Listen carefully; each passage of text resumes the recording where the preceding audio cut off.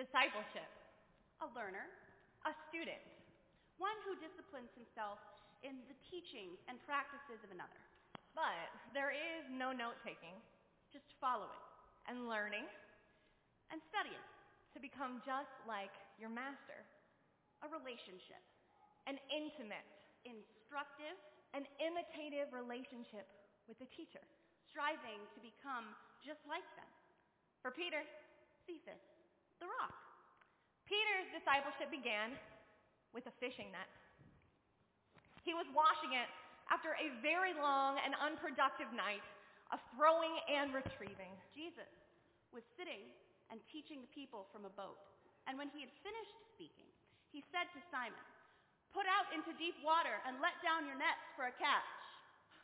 Master, we have been working hard all night and have caught nothing. But because you say so, I will let down the nets. So Peter let down the nets and caught such a large number of fish that the net began to break. He signaled to his partners and the other boats to come and help. And when they arrived, they brought such a large number of fish that the boats began to sink. When Peter saw this, he fell at Jesus' knees. "Go away from me, Lord. I'm a sinful man." Don't be afraid. From now on, you fish for people. So Peter left his nets and followed Jesus. Learning. Studying. Striving. To become just like his master.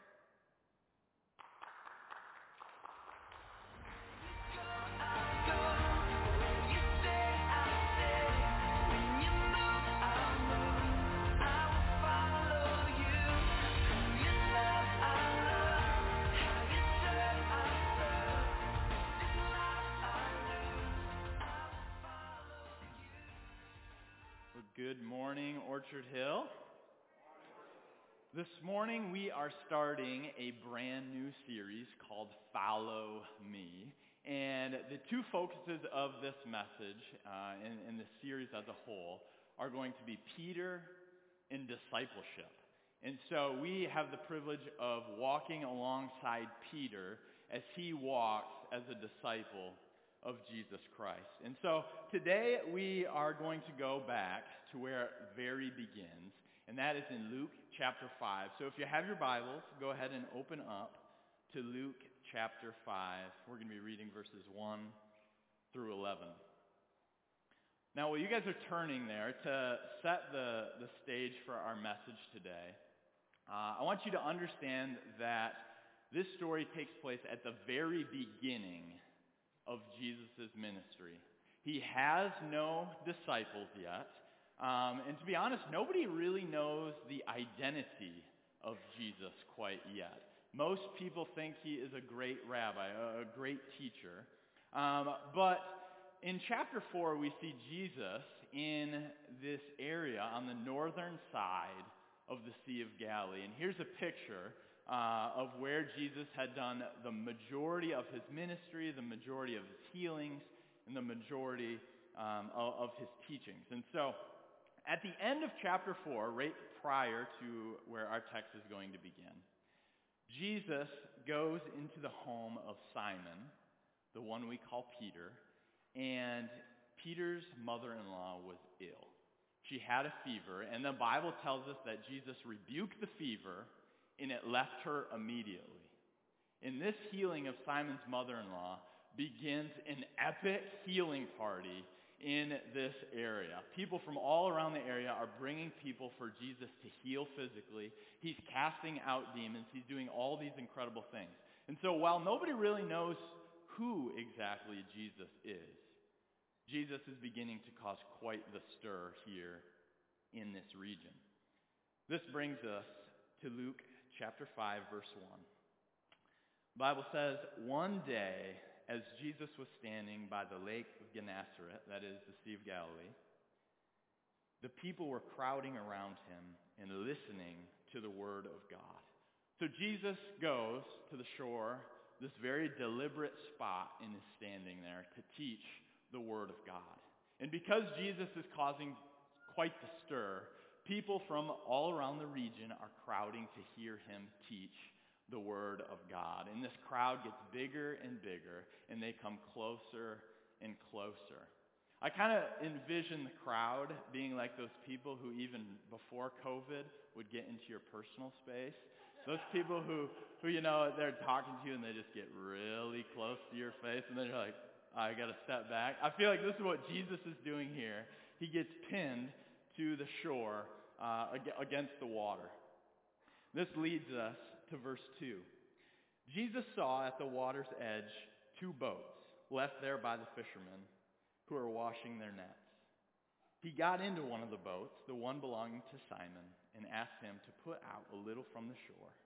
Then he sat down and taught the people from the boat. So Jesus sees these 2 boats near the shore, and he sees Simon Peter, the same Simon Peter whose mother-in-law was just healed a chapter earlier. And he goes up to him and says, can you stop cleaning your nets? Take your boat so I can get in the water in order to teach this crowd, right? We all know why Jesus wanted to do this, for sound, right? The crowd is getting so large that he wanted to get out on the water for his sound to echo off the surface of the water so everybody could hear. But as we will soon see, this is not the only reason why Jesus chose Peter to bring him out on the water. Verse 4. When he had finished speaking, he said to Simon, "Put out into deep water and let the nets down for a catch." So Jesus, he teaches. Everybody loves his teaching, I'm sure. But then asked Peter to do something quite strange. He said, just take this boat, throw your net out into the deep water. Now, this is a foolish thing for any Galilean fisherman to do. And it's foolish for a number of reasons. As we'll find out in the next verse, it's kind of foolish because Peter says, Master, we fished all night and haven't caught a single thing, right? Secondly, in my mind, Peter just got done cleaning those nets that he dirtied last night. So Jesus is asking him, hey, I know you fished all night, didn't catch anything. I know you spent all morning cleaning your nets, but now can you go throw your net out again and dirty it? Peter's probably thinking, no. Another reason why this is odd, and you wouldn't probably notice this unless you really dive into the text, but the type of net that Peter was using, you could only fish at night with, right? The Greek word refers to this big, bulky net that if you use during the daytime, all the fish are going to see, they're just going to swim away. So, obviously the night before, Peter was fishing at night because you can't fish for fish using these nets during the daytime. And fourthly, I thought this is a foolish idea because who's the fisherman? This Jesus guy, he's simply a teacher in everybody's mind. What does he know about fishing? But for some reason, Peter says, all right, Jesus, I'll do what you say. And to everyone's surprise, we read what happens next. He said, Master, we've worked hard all night, haven't caught anything, but because you say so, I will let down the nets. Verse 6. When they had done so, they caught such a large number of fish that their nets began to break. So they signaled their partners in the boat to come and help them. And they came and filled both boats so full that they began to sink. They caught such a large amount of fish that first the nets began to break. They call over James and John, the sons of Zebedee, who were their fishing partners, said, come help us. And so they get their nets, and they manage to keep all of the nets from breaking outright, and they begin to just throw the fish into these boats. And the text says they got full, so full that they began to sink. Orchard Hill, it's like a real-life fishing story, right? It's a real-life fishing story. Thinking back on my life, I have gotten many opportunities to go out fishing with my dad, and we love doing that together. And I've gotten to come home with my dad, and my mom would always ask us, so how was the fishing? And we've often gotten to tell her, well, we caught our limit, right? We caught our limit in an hour and a half, or we caught our limit in 2 hours, right? It was a pretty good day fishing. But never have my dad and I got to say we sunk the boat. Never. It is a real-life fishing story. And we laugh about this now, but this event struck a nerve with Peter. It hit him hard. This miracle literally, as we see in the next verse, it brings Peter to his knees. Look in verse 8. When Simon Peter saw this, he fell at Jesus' knees and said, "Go away from me, Lord. I am a sinful man." For he and all his companions were astonished at the catch of fish they had taken, and so were James and John, the sons of Zebedee, Simon's partner. When Peter sees the craziness of this situation, he becomes overwhelmed. And all of a sudden, he forgets about the nets that were breaking. He forgets about the boats that were sinking. And I think Peter's main priority was to figure out who exactly this Jesus guy was. Jesus just healed his mother-in-law. Jesus is casting out demons. Now Jesus just provided the greatest catch of fish in fishing history. Who is this Jesus guy? And I think Peter knows he's somebody special, but he can't figure out exactly who he is. But we know that he's overcome with fear and tells this man Jesus to simply go away. And this brings us to the pinnacle of the entire story that we're looking at today, verse 10. The second part of verse 10 says, "Then Jesus said to Simon, 'Don't be afraid. From now on, you will fish for people.' So they pulled their boats up on shore, left everything, and followed him."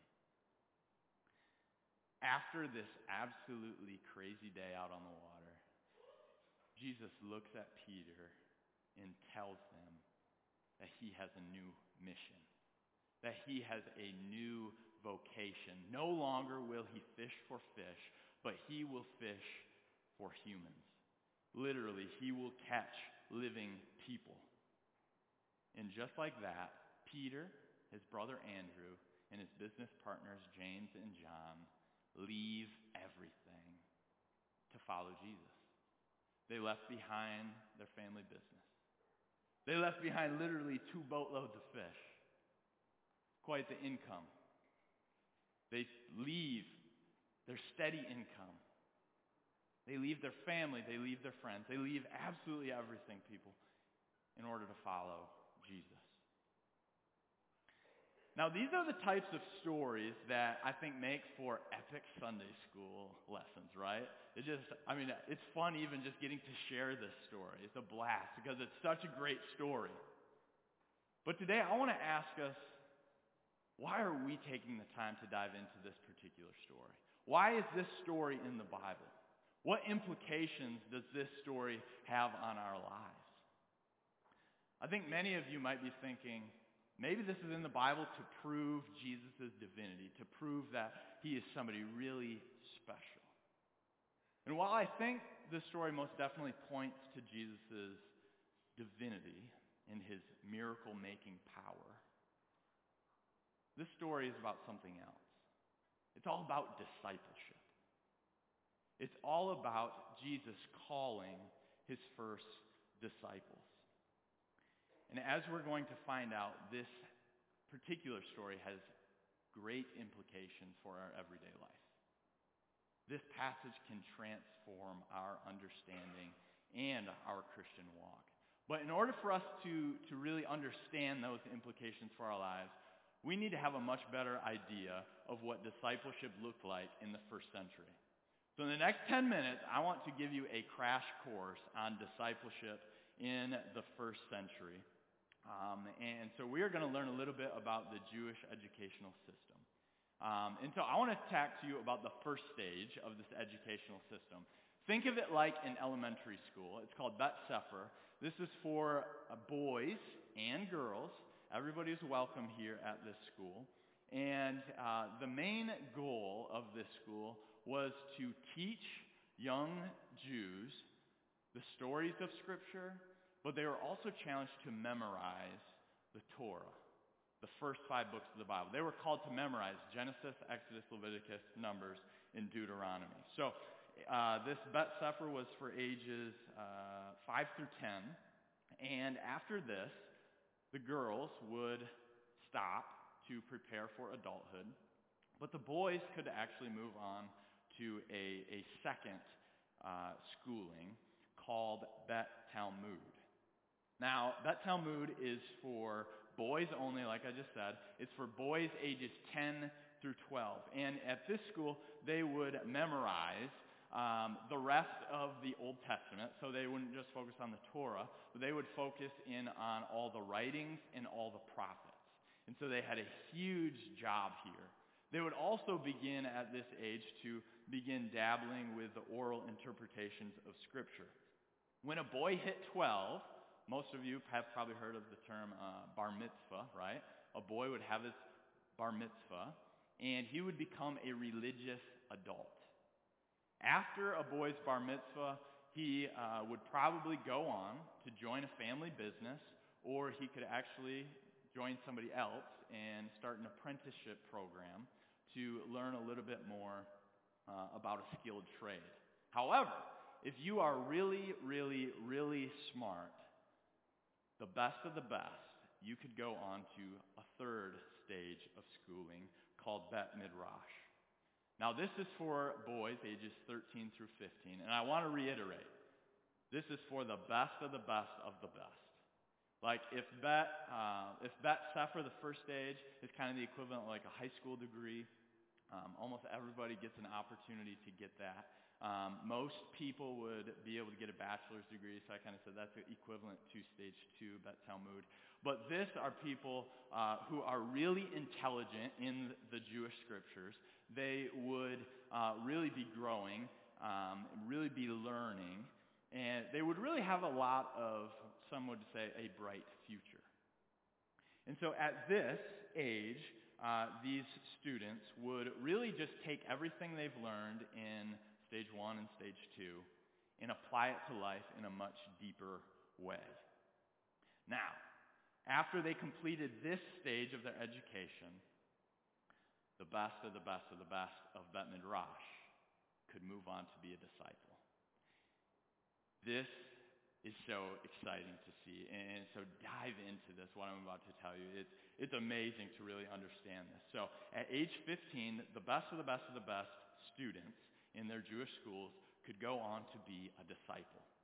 Now, how discipleship worked in the first century was a disciple or a student would go up to a rabbi or a teacher and ask if they could follow them. So understand, a rabbi or a teacher didn't choose his own students. The students chose him. And if these students had a bright future, so to speak, if they were very, very intelligent, the rabbi would say, yeah, you can come follow me. And at that point, they would leave absolutely everything behind. They would leave their family, their friends, their family businesses, whatever they were involved in, they just drop it in order to follow their rabbi. And so for the next few weeks, whenever one of us up here uses the term disciple, understand that a disciple is simply a student of a rabbi. They're a learner of a rabbi. And it's not just intellectual knowledge, it's wisdom. It's skillful living. This is what discipleship was all about.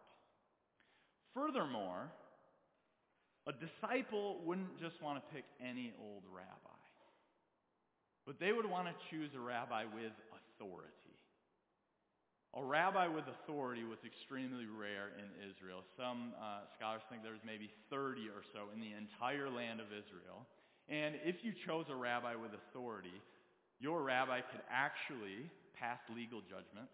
And secondly, they could introduce new interpretations to Scripture. And so I just loaded you with a bunch of information. But I hope you are beginning to understand a little bit more about what discipleship looked like in the first century. However, I want to take this one step deeper, and the last thing I want to discuss is, what was the goal of a disciple? Like, why would a disciple leave absolutely everything in their life in order to go follow a rabbi? And there are 4 tasks of every disciple. And if you're taking notes, write these 4 things down. The first goal of every disciple in the first century would be to memorize your rabbi's teachings and their words.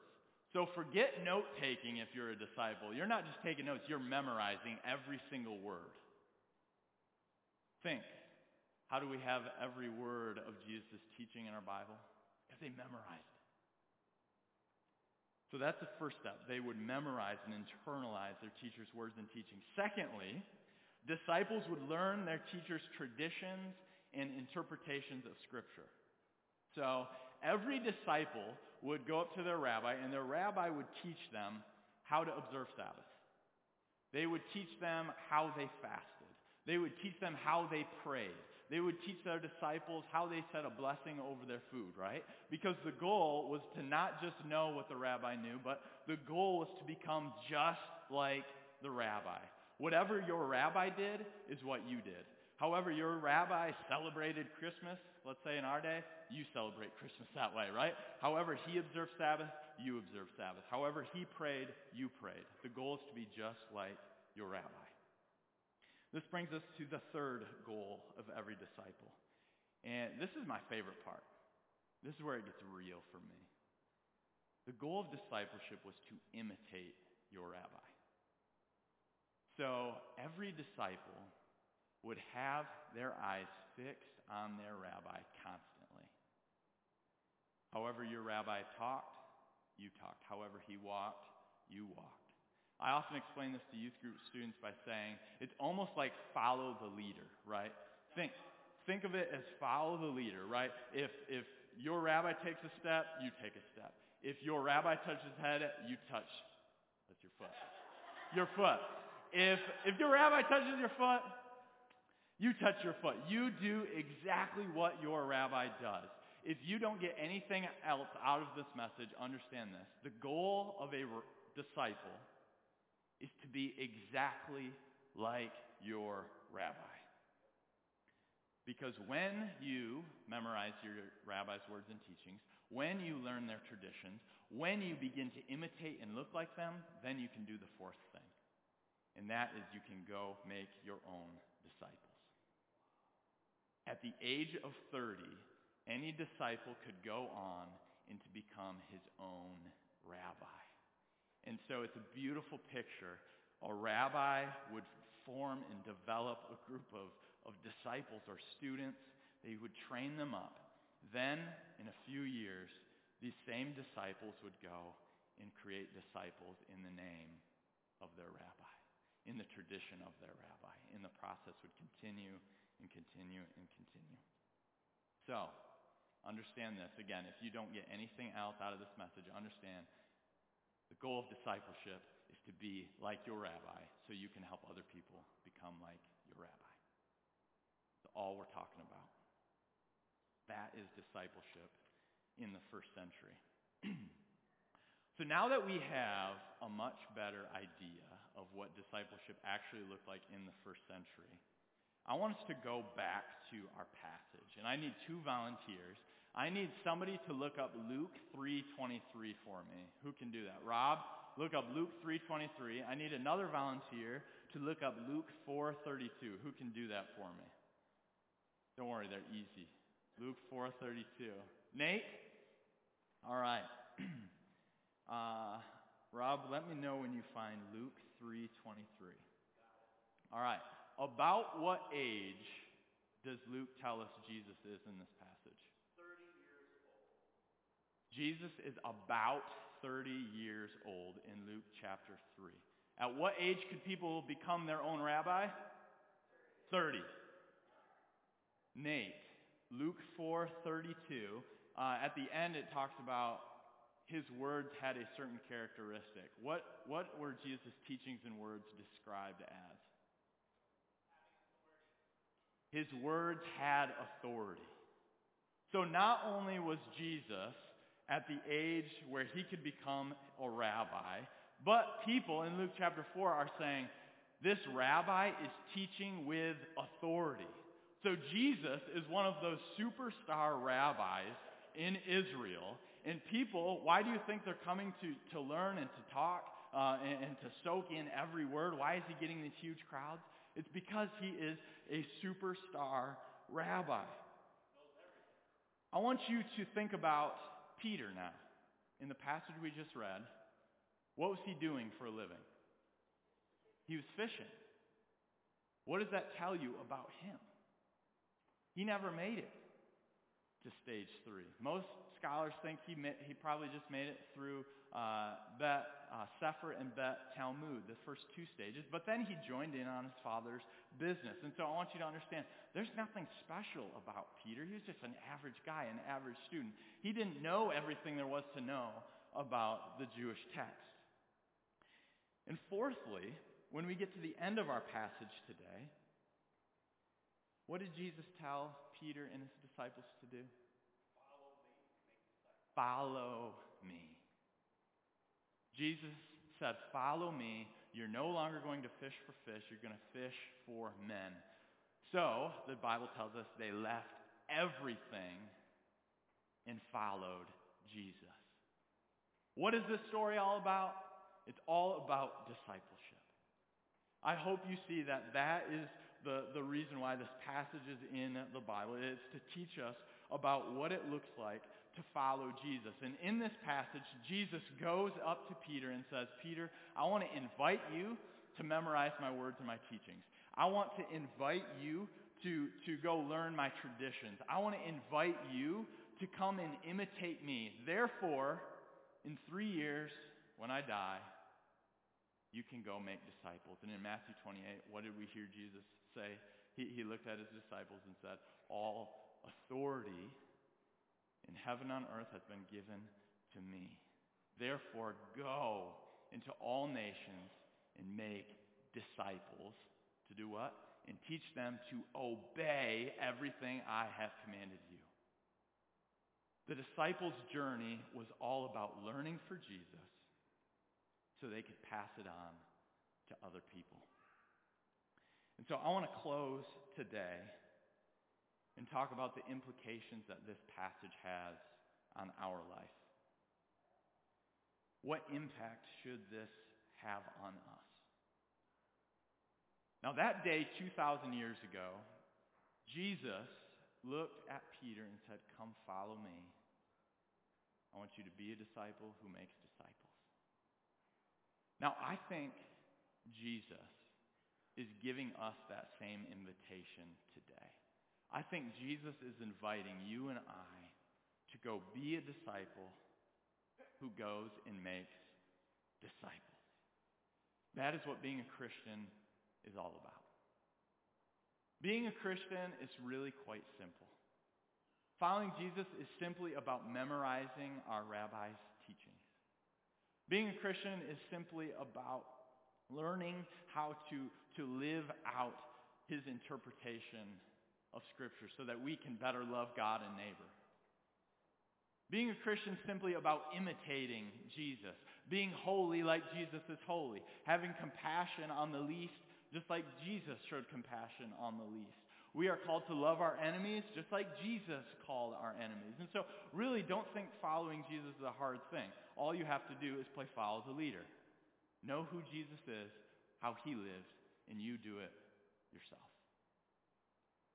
Now, I'm assuming some of you may be hearing voices in your mind just saying, this isn't for me. I'm not cut out to be a disciple. Some of you might be hearing that lie that you don't know enough. And if that is you, I want you to be reminded of Peter. The New Testament called him uneducated. He didn't have it all together. He didn't know everything that he needed to know. I kind of pictured Peter actually using this excuse. But I feel like Jesus would just look at him and say, yeah, you're right. You don't know what you need to know, but by the time I get done with you, you will. Others of you are saying, I'm too sinful.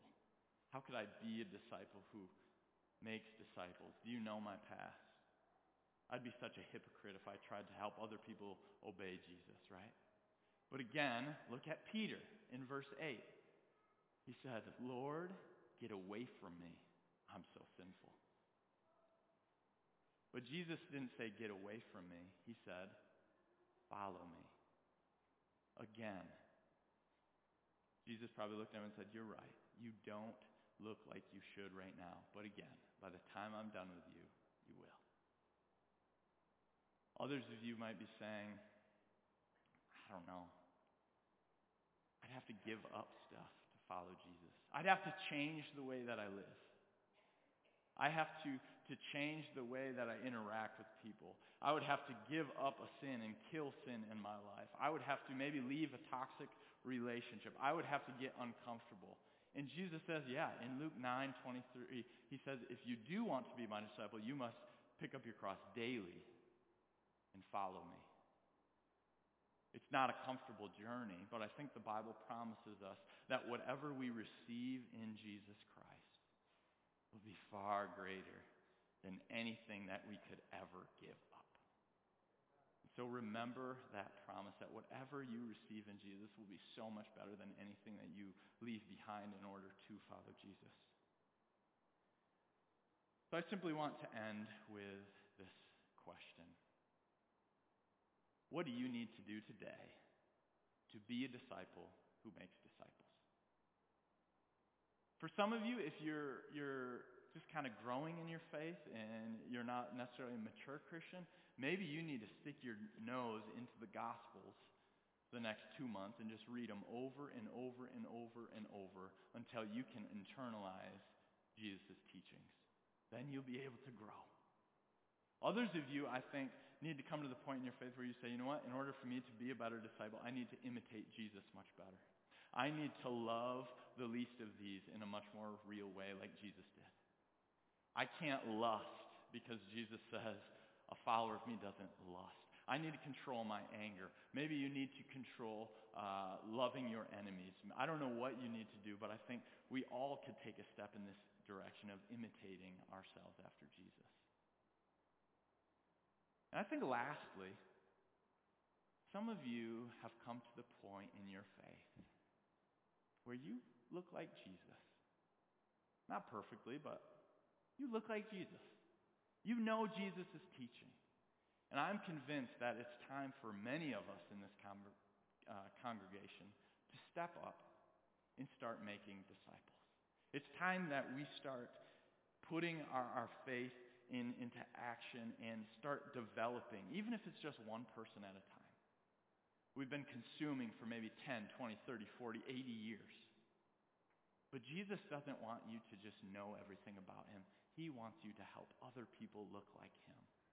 And to put in a quick plug, on March 13, our staff is putting together a little workshop on a Saturday morning, and it's just going to be geared towards helping us know how to disciple people. And so if you think God is calling you to help disciple somebody, but you don't know how, I encourage you to sign up for that. So let's end with that. What is one step that God is calling you to take today in order to be a disciple who makes disciples? Heavenly Father, I pray, God, that you would just continue to show us who you are. And would you continue to be patient with us as we will likely fail? You have mercy on us. But God, today is an exciting day because you have given us an invitation to become like you. And you've given us an invitation to help other people become like you. And so, God, I pray that you would equip each one of us with your Spirit to be able to do that with our lives. And so, God, today is a day of commitment. And today, God, we want to commit ourselves to fully be a disciple who makes disciples. It's in the name of Jesus Christ we pray. And together we say, Amen. Amen. Well, today is an exciting day because, as Kathy mentioned at the beginning of the service, today is Party Popper Sunday. And we actually have one student who's going to be doing her profession of faith this morning. And so, Gabby, I want to invite you to come join me up on stage. Now, Gabby has made a commitment to be a disciple who makes disciples. She wants to commit her life to following Jesus Christ. And as I get this microphone set up, I do want to let you know that 2 weeks ago, she appeared before our shepherding team, and she gave an excellent witness to her faith in Jesus Christ. And today she comes before you to do the same thing. She's going to be doing her profession of faith today. And so we are excited. Gabby, before we hear your testimony, I think this mic is all ready now. Remember, stay nice and close when you do that. You can, right over there. I want to ask you a couple questions. And the first question is a long question. So, the question is this. Do you believe in one God, Father, Son, and Holy Spirit? And do you acknowledge that you are a sinner, sinful by nature, but by the grace of God alone, that your sins have been forgiven and your old nature put to death through the sacrifice of Jesus on the cross so that you may be brought to newness of life? What is your answer? Great. Second question, it's a lot shorter. Who is your Lord and Savior? Awesome. You may now share your testimony.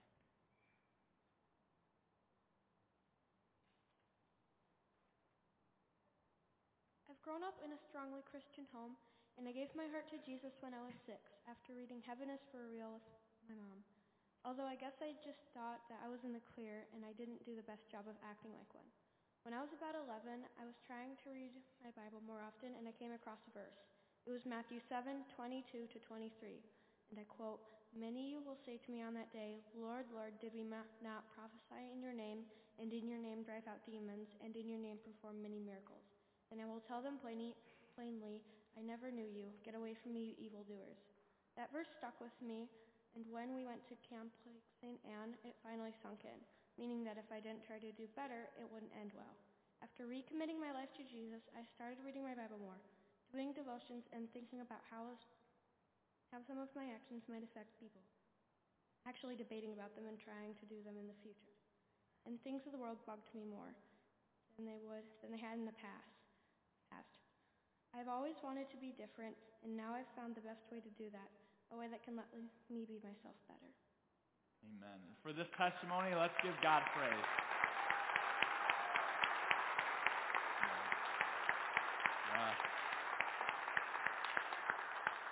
Gabby, one of the parts that I love about your testimony is that verse from Matthew 7 that you just referenced, that you said it's more than just about believing something, but it's about really putting your faith into action. And that's just a beautiful thing to see, that you want to live out your faith as a disciple of Jesus. It's not that we earn our salvation or we earn God's love, but it's the truth that because we have been saved from our sins, because of the sacrifice of Jesus on the cross, we just express gratitude to him by patterning our life after him. And so I love that heart of your testimony. So we're proud of you, and we are excited to see you continue to grow. One thing we want to do before you step down is pray for you. And so if I could invite Bill and Rhonda to come join me up on stage as well. And Sydney, I want to invite Sydney up on stage. Sydney is a youth leader at our church, and I'm glad this worked out because Sydney has matured in her faith, and I would call her a sold-out disciple for Jesus. And over the past year, Sydney has actually made the personal commitment to disciple Gabby, to walk alongside her and to help her grow up in the faith and teach her to be obedient to Jesus. And so I thought it would be a great honor for Sydney for you to pray for Gabby. And so if you could pray for her, and as a congregation, if we could just kind of, we can't come down here for obvious reasons, but if we can extend our hands out towards Gabby and her family as Sydney prays for her, I would appreciate it. Dear Heavenly Father, thank you for today, and thank you that we can gather here. I pray over Gabby, and I thank you that she has decided to follow you, that she wants to look more like you. I pray for this congregation as well as myself that we continue to want to look more like you, to disciple her and all the other people that she wants to disciple too. I thank you for your word and who you are, and I thank you that we can continue to grow an intimate relationship with you because that's what you desire for us. I pray a blessing over Gabby, her family, and this congregation, and I pray that we continue to raise up disciples and become better disciples ourselves. Amen.